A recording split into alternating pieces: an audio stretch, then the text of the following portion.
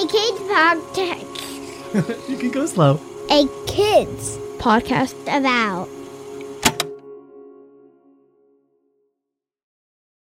Last October, the all-white school board of the Central York School District in York, Pennsylvania, unanimously banned a list of educational resources. The books included on the list are worth noting.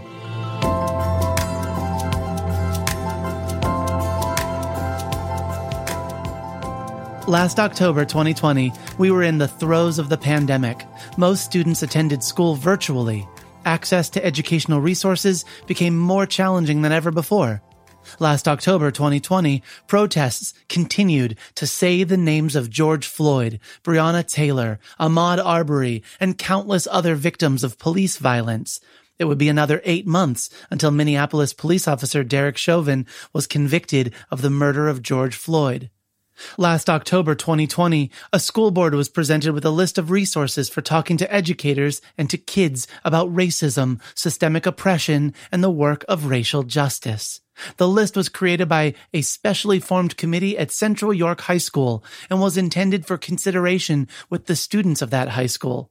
But the decision unanimously passed by the school board that November banned the use of those materials at any level throughout the district. The list was generated as part of the district's work on a major update to their social studies curriculum, but the board members, who claimed in several statements to love diversity, unanimously agreed that including topics such as white supremacy and Black Lives Matter were evidence of, quote, one-sided teaching, end quote. We talked about this in a previous episode on CRT, critical race theory, but it's worth bringing up again. Listener, is it more just, more fair to all to share one side of a story, or to present both sides? To give limited details surrounding historic events, or to provide full context to honor the complexity of these events? Talking about the past is uncomfortable for many because of the atrocities, the extremely cruel acts that so many in our country have had to endure. Racism, segregation, hate crimes, eviction, redlining, residential schools, internment, and so on and so on. But this doesn't mean that we shouldn't be talking about it. And that's what this committee was attempting to do by providing this list of resources.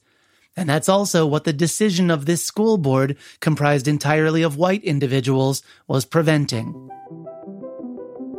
Allow me to share some of the titles from the list that was banned by the school board of the Central York School District. Black Lives Matter at School. Resources from the NEA, the National Educators Association. Coming Together, Standing Up to Racism. A CNN Sesame Street town hall for kids and families.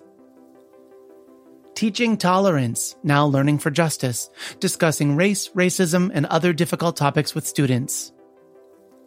Fry Bread, a Native American story by Kevin Noble Mallard, illustrated by Juana Martinez Neal. The Undefeated by Kwame Alexander, illustrated by Kadir Nelson. Dreamers by Juji Morales. The books on the Equity Book Resource List shared by the committee were grouped by titles including characters of color, as well as books by authors and illustrators of color. By banning these books from schools and classrooms and libraries of the Central York School District, the school board was, as many students felt, not making room for or valuing those students of color or those from otherwise marginalized backgrounds.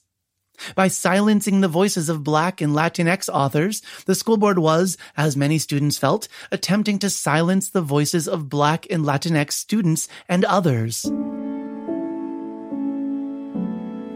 The students protested. For weeks, they were joined by parents and by teachers and by, really, the entire online community. And on September 20, 2021, the Central York School District reversed their decision. The list of books that educators had been banned from teaching are now again allowed in curricula.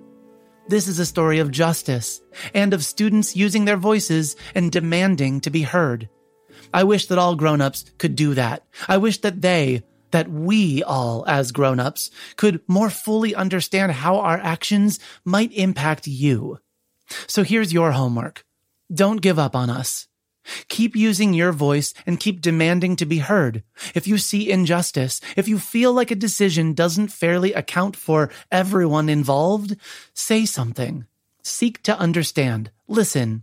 And if you feel you're not being heard or not being taken seriously, find a different grown-up and tell them.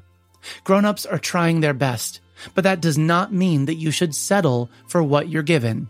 Find the grown-ups that are on your side. I promise you, there are more than you think. And then use that voice and know that we will do our best to make sure we are ready to listen. I'm Matthew, and this is Worth Noting.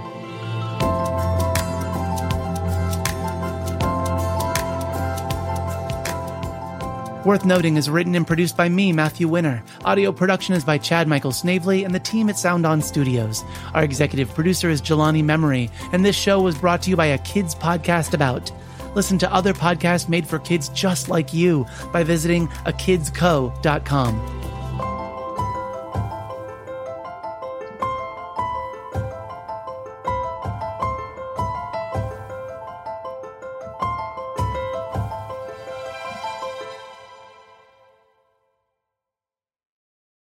We know you value what you put in front of your kids, especially when it comes to screens and podcasts.